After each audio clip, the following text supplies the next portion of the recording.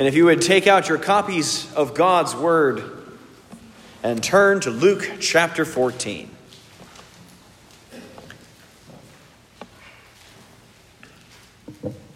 Luke chapter 14, as we continue our journey through this great gospel. We will be starting today in verse 12 and reading through verse 24. Luke chapter 14, starting in verse 12. Listen carefully, for this is the word of the Lord. He, that is Jesus, said also to the man who had invited him, "When you give a dinner or a banquet, do not invite your friends or your brothers or your relatives or rich neighbors, lest they also invite you in return, and you be repaid. But when you give a feast, invite the poor, the crippled, the lame, the blind, and you will be blessed because they cannot repay you. For you will be repaid at the resurrection of the just." When one of those who reclined at table with him heard these things, he said to him, "Blessed is everyone who will eat bread in the kingdom of God." But he said to him, "A man once gave a great banquet and invited many. And at the time for the banquet, he sent his servant to say to those who had been invited, 'Come, for everything is now ready.' But they all alike began to make excuses. The first said to him, 'I've bought a field. I must go out and see it. Please have me excused.' And another said, 'I have bought 5 yoke of oxen, and I go to examine them. Please have me excused.' And another said, 'I have married a wife, therefore I cannot come.' So the servant came and reported these things to his master. Then the master of the house became angry and said to his servant, 'Go out quickly to the streets and lanes of the city and bring in the poor and crippled and blind and lame.' And the servant said, 'Sir, what you commanded has been done, and still there is room.' And the master said to the servant, 'Go out to the highways and hedges and compel people to come in, that my house may be filled. For I tell you, none of those men who were invited shall taste my banquet.'" This is the word of the Lord. Thanks be to God for his word. Let us now go before God one last time as we ask his blessing on our text today. Oh, Jesus, we do thank you for this word that you have given to us, recorded here in Luke. I do pray that you would help me to preach it accurately and well, and help us to listen and apply to our lives. It's in Jesus' name we ask these things. Amen.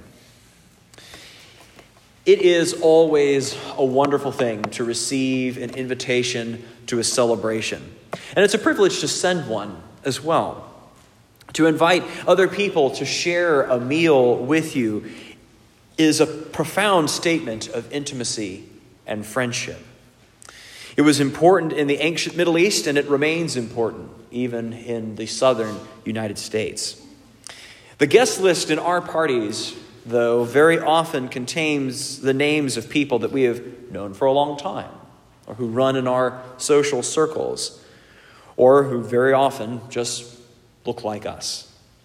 The question that this passage raises for us is, would the guest list that we hold ever surprise the world?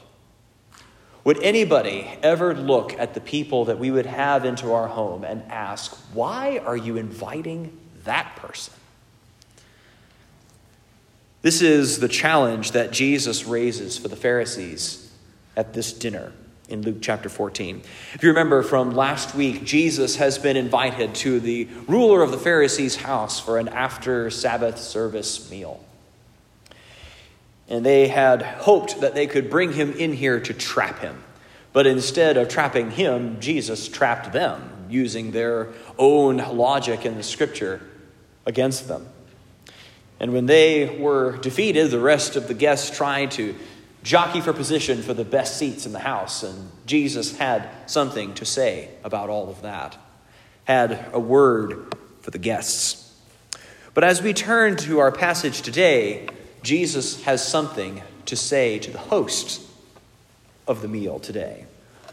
No one is going to escape a dinner with Jesus unscathed. And today, we're going to see what Jesus is telling the host, and by extension, us, to do and why. We're going to have our typical 2 points today. I do apologize. We don't have the outline for you in the bulletin. I became terribly ill the middle part of this week and was not able to have it finished in time for you. But I will repeat our couple of points here that we're going to look at in our passage. The first is that Christ calls us to help those who can't help us. Christ calls us to help those who can't help us. And this is because, the second point, this is not just a bare command. It's not just a bare imperative. We have a reason for why. And that second point is because Christ helped us who can't help him. It's our second point. Christ helped us who can't help him. So again, we're going to start with our first point, which is Christ calls us to help those who can't help us, looking in our first couple of verses. Jesus lays out his ideal vision for a guest list. And it doesn't include your typical list of the popular, rich, or even familiar people in their lives. But instead, this includes the unpopular, the poor, and strangers. Now, it should be said at the front end that Jesus is not condemning having dinner with your family or your friends. This is something that Jesus himself does. He has and spends personal, isolated time with his disciples, so Jesus is not condemning us to have a meal with the people that we know. Indeed, we are supposed to have that fellowship with one another. It's important to nurture those long-term relationships and friendships because that's how we sharpen one another. Having that close relationship with someone else gives those other people permission to speak into our lives and to show us how we can better honor Jesus. So that's important. But what Jesus is saying here is that we shouldn't make that our only habit. Do we only invite people into our home that we know and love and are familiar with? Or know and love people that can provide something for us in return? Again, having someone over or doing something for someone that can return the favor for you is not wrong per se. But it's not the fullest expression of hospitality. It's not the perfect reflection of what God has done in his hospitality to us. Instead, as one scholar put it, the best hospitality is that which is given, not exchanged. Given, not exchanged. I had a friend in seminary who was like this, was always giving of himself. Walking with him to the library from our classrooms was always an experience because there were always people that were greeting him along the way that he had made the time to talk to. And most of the time, they were the people that no one else was talking to. We had an opportunity once in our preaching lab when it was time for us to practice preaching. We were allowed to bring other people that they may share in our misery of our first few sermons to listen to us as we would croon out the sermons that we had hastily put together. Now, most of us, we would invite our wives or girlfriends or members of our family with us to be here in the preaching lab. But the person that my friend invited was the library janitor. And she came. She was someone that most people did not even notice, much less ignore. But he was someone that always had something to say to her. And she was moved to come and hear him preach in the preaching lab. I think that's the ideal picture of what this hospitality is supposed to look like. My friend had put forth this effort, and I would give his name, but he is so humble he would not allow me to do so. But he was putting forth the effort to reach out to people. He was a seminary student. This was Beeson. We were very busy. But he always took the time to reach out to those people that no one else would. And that bore results. That was someone who was willing to come and take time out of her day, who was very busy, to come and hear the word of God preached. That's what I think Jesus is doing for us here. Now, while this does not give any advantages to my friend, this sort of radical hospitality most of the time, when we are reaching out to other people and giving without the ability to receive, we may think that this is something that is all of loss, but it isn't. This is something that Jesus guarantees for us here in verse 14, that we will be blessed because they cannot repay you. So why are we blessed? It's not because they cannot repay you. It's so that God can. That's what he promises here in verse 14. For you will be repaid at the resurrection of the just.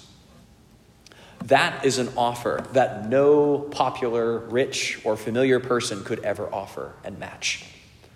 To be blessed by God himself for welcoming the unwelcomed, for friending the friendless. This is a marvelous promise. And as one of my favorite commentators, Philip Ryken, puts it, he says, what an encouragement this promise is to Christians who give their lives in sacrificial service, even if their service does not receive any recognition from the people they serve. God will not let their work go unrewarded.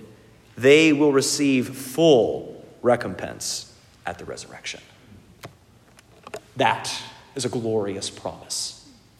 So this should lead us to open up our guest lists with abandon. Obviously, we have issues of wisdom that we have to keep in mind. We have to make sure that our help is actually helping and those sorts of things. I get that. But in our day-to-day lives, we need to use our dinner tables, our homes, our time as opportunities to reach other people and introduce them to Jesus. I think having people over for a meal and table fellowship means more now than it ever has. And we have to be really careful not to let the pandemic rip that from us. We've had to be careful. We still do in some ways. But we're getting too close to the point where we need to be bringing others back into our homes because that's going to mean so much. Indeed, the effect of this hospitality can be incredible. One pastor had set out to do just this back in the late 90s. There was a local lesbian professor who would write in the paper about Christianity, criticizing it and its response. And he decided, instead of writing an angry letter to her like most others did, he invited her over for dinner and did this repeatedly with her and her lesbian partner. And this was in the late 90s when this was far from popular to do today, like it is now. This was something of, well, I can't believe you would invite that person over to your table. But this is what he did. Now, he was not shy with what God had said. He did not hide the truth of what was there in the scriptures, that her lifestyle was a sinful one. But he did so in the context of welcoming her into his home and being a loving presence across the table from her. And indeed, she was converted and is now the author of a book. It's called The Gospel Comes with a House Key, a book that perhaps you have read. Her name is Rosaria Butterfield, if you haven't put together her testimony already. This is how she was converted. That's the point of our hospitality. It's not just to have people over to share a meal. It's to have people over to share Christ and to share the wonders of his love. So why should we do this? Why should we be uniquely motivated to open up our tables to our neighbors and our strangers in our lives? It's not just another command or because God said so, although that would be enough. This comes to our second point, the reality that underlies our command, which is that Christ has helped us who can't help him. Let's look here in this parable. It starts in verse 15. A man is trying to turn the conversation, perhaps rescue the awkward silence that has come from Jesus criticizing the host of the dinner. In verse 15, it says, "Blessed is everyone who will eat bread in the kingdom of God." Probably this man in verse 15 is assuming that he is going to be one of the blessed, to be at the table. But Jesus has a parable, because not everyone who thinks that they're going to be at the banquet is going to be at the banquet. And this is what Jesus says in verse 16. Notice how that word, this starts, "But Jesus said to him," and begins this parable. It says, a man is giving a great banquet. He's invited many people, and it's time for people to come in. He sends out his servants to go and call people to this dinner, and one by one they refuse. And then the master sends out the servants again to invite the poor and the forgotten to be at this dinner, even those ruffians walking on the highways in different parts of the country. The party is going to go on with or without the original guest list. Now, there's a lot happening here, and there's a lot of social conventions that we need to break down to understand what's going on here. When ancient invitations were sent out, because we didn't have email and text messaging at that time, there would be servants and friends that would go out and a day or two before the feast was supposed to happen to ask and invite those that were to come, similar to our RSVPs. Now, this was done so this way the host would know how many animals he had to kill in order to provide the meat for his celebration. So if you were to accept this first invitation, it was a hard commitment to go. You were expected to do so. And in fact, if you didn't, it was considered an insult. And in some areas of the country, this was considered a declaration of war. It was a very serious thing to flake out on an invitation like that. So here, when this has happened, clearly many people have been invited. This is the first invitation has gone out, and now the meal's ready. The servant's going out to send the second notification saying it's time for you to come. Banquets took a long time to put together. You needed that warning. But now all of these people begin to have their excuses. It's not like they didn't know that the party was coming. But let's see, are these excuses that they're giving worthwhile? Maybe it was something that they couldn't see. But that's not what we see. Here begins in verse 18. They all alike began to make excuses. The first said to him, "I have bought a field, and I must go out and see it. Please have me excused." According to scholars, land deals could take years to work out. In the bill of sale, almost every foot of that piece of property was described in detail. So the idea that someone would have bought a field and would have no idea of the land that he has bought is quite unlikely. But even if it was, even if this man had somehow managed to buy a field without ever having seen it, the field is going to be there tomorrow. It's not going away. He can go to this meal. So the only conclusion that we have to come to is that he simply doesn't want to go. What about our next guy here in verse 19? And another said, "I have bought 5 yoke of oxen, and I go to examine them. Please have me excused." To buy this many oxen would indicate a vast amount of wealth for someone. You would buy this many oxen if you had 240 acres of property to plow. This was a very wealthy person. But also the idea that you would buy 5 oxen without checking to make sure that they would pull their plow together well, without seeing if they are healthy. There's no pictures that they can send you over the internet. The idea that for him to do this, it would be like us saying that we have bought 5 used cars. We have no idea what make or model they are or whether or not they even run. would be a ridiculous excuse to say that this was the reason. But again, even if he had, the oxen will still be there tomorrow. There's no reason why he cannot come to the feast today. This is quite clearly a priority choice that these men are making, that they do not see this meal as important to come to. There are other things, matters of finance, matters of farming, that are far more important. But what about this third one here? This is another, and I have married a wife, and therefore I cannot come. This man thinks that he has an excuse because he is twisting one passage of Scripture in Deuteronomy 24. A recently married man was excused for the first year of his marriage from military service and other public duties in the realm of the military. But he is not excused from all banquets. There is no reason why he cannot come to this banquet. There's no reason why he can't bring his wife with him.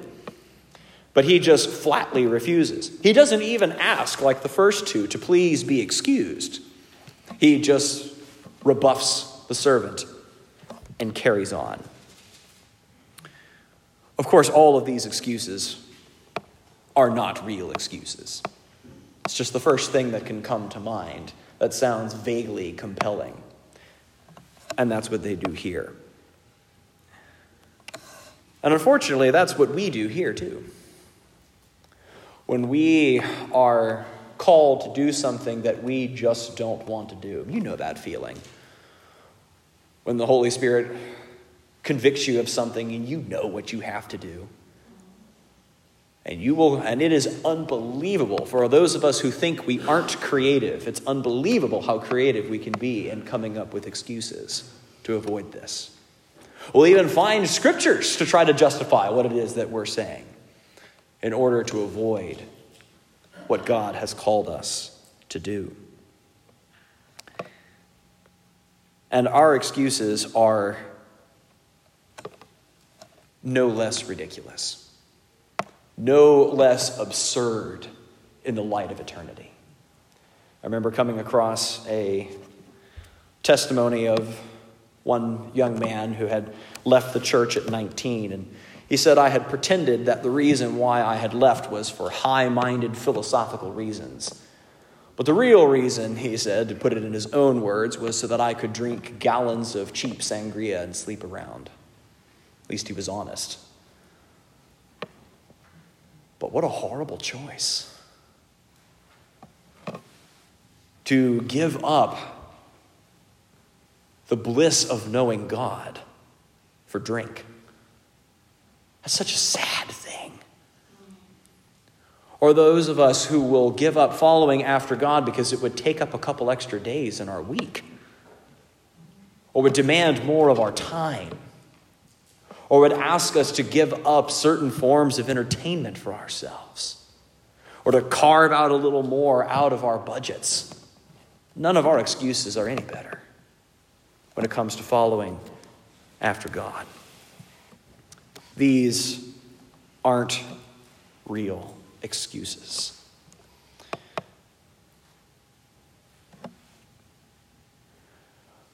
But if we are not going to follow after God, if we are, especially if we haven't come to Jesus yet and say it's just like, well, I just don't feel like doing this right now. I don't want this commitment. The party is still going to go on. Christ's kingdom is still coming, whether or not we are on board with it. And this is what we illustrate here in this parable when we come into verse 21. The servant has come back and reported all of these terrible excuses to his master. And the master of the house becomes angry and said to his servant, go out quickly to the streets and lanes of the city and bring in the poor and crippled and blind and lame. And the servant said, sir, what you have commanded has been done, and still there is room. And the master said to the servant, go out to the highways and hedges and compel people to come in, that my house may be full. He uses this word compel because in these ancient cultures, to be invited to a dinner by a stranger, especially if the invitee was of a lower social class, it was expected to refuse the invitation. Because surely this host can't be serious. He can't really be that gracious that he would invite me to his dinner. Who would have that much grace indeed? That's what we see in verse 24 as to who this is all being talked about. All of a sudden, the master, the servant, or the master, he, and all the third person pronouns, it all changes in the last verse and it becomes first person pronouns. For I tell you, none of those men who are invited shall taste my banquet. I believe this is talking about Jesus, the master of the master of the feast. When we have that piece, I think the rest of it becomes quite obvious as to what this parable is. That this reflects the gracious nature of God himself and the history that he's had with his people. That he has given in the Old Testament that first invitation. That there is going to be a time coming in which all the nations will be gathered together. And when he looked to Israel and said, I want you to be a priest for the nations, to draw the nations to me. First invitation that there was a kingdom that was coming was given to these people. But now the second invitation has come in Christ. The kingdom is at hand. The feast is prepared. Come and enjoy. And what do we find? The Pharisees give their excuses, twisting the scriptures as they do so. Oh, we're not going to follow this Jesus. He breaks our interpretation of the Sabbath, even though they all well know that he doesn't. As he demonstrated quite ably last week in the early part of chapter 14. And in verse 24 is very sobering that none of those men who are invited shall taste of my banquet. They had their opportunity, but it was gone. In Luke, this is the last time we see Jesus dine with the Pharisees. This was their last opportunity, and they refused. This is a very sobering reality for us. Us who have heard this first invitation, second invitation, many, many times. And if there's anything that this year has taught us is that we have no idea when our last opportunity might be. So if you are here today, you've not responded to this invitation, then I urge you to answer it.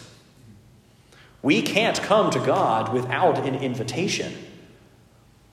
But it appears that there is a responsibility to accept that, to respond to this invitation. We would have no one to blame but ourselves if this is the case. So I would urge you that whatever excuse that you have to keep from following after God, it's not a worthy excuse. It just isn't. There's nothing that could excuse us from the kingdom that would be more worth our attention and worship than Christ. There's no boat. There's no house. There's no kid. Nothing.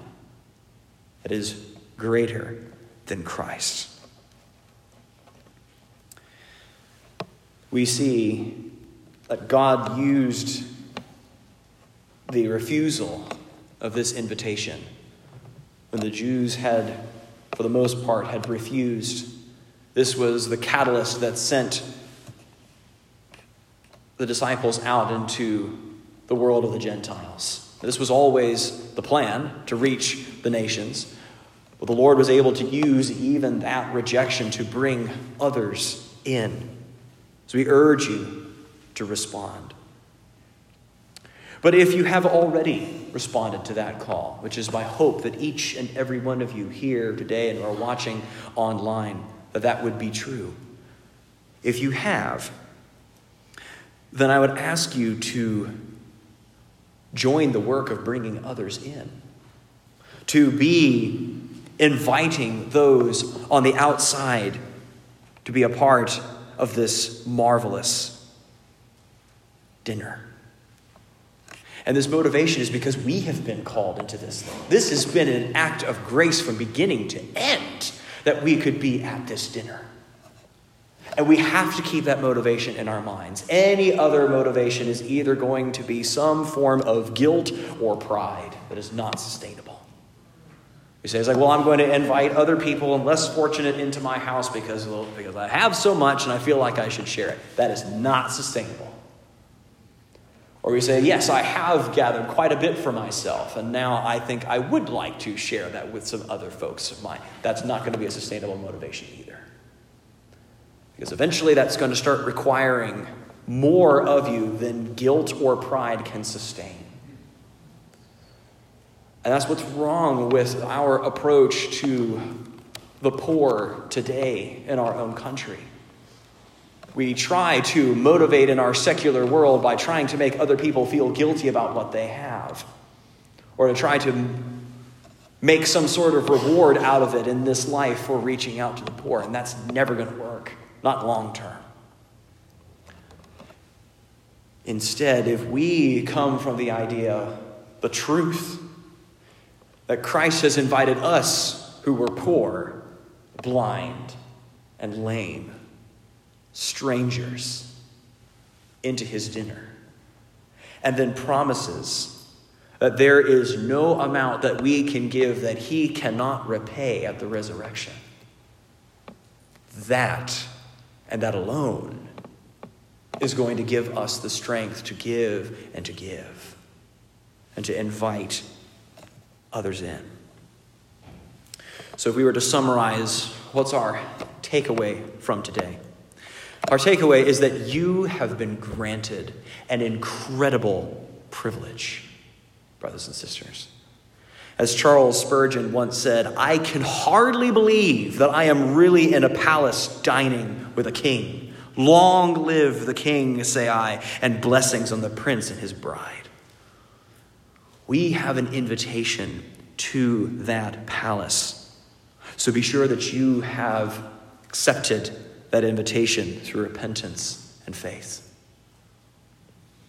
Don't leave this building unless you are sure of that. And if you have questions, please see me. Nothing would thrill me more, really. Nothing would thrill me more than to lead you through that. And then once we have come to faith, once we've realized that we have been given this gracious invitation,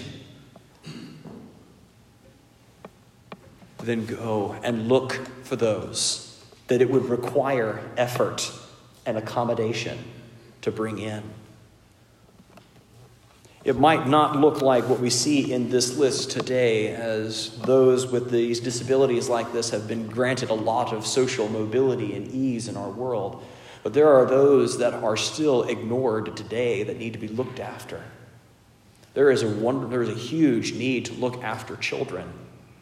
Even in our county, I was looking at an email yesterday, there are 72 children in our foster care system in Talladega County, and there are 34 people that are licensed to be foster parents.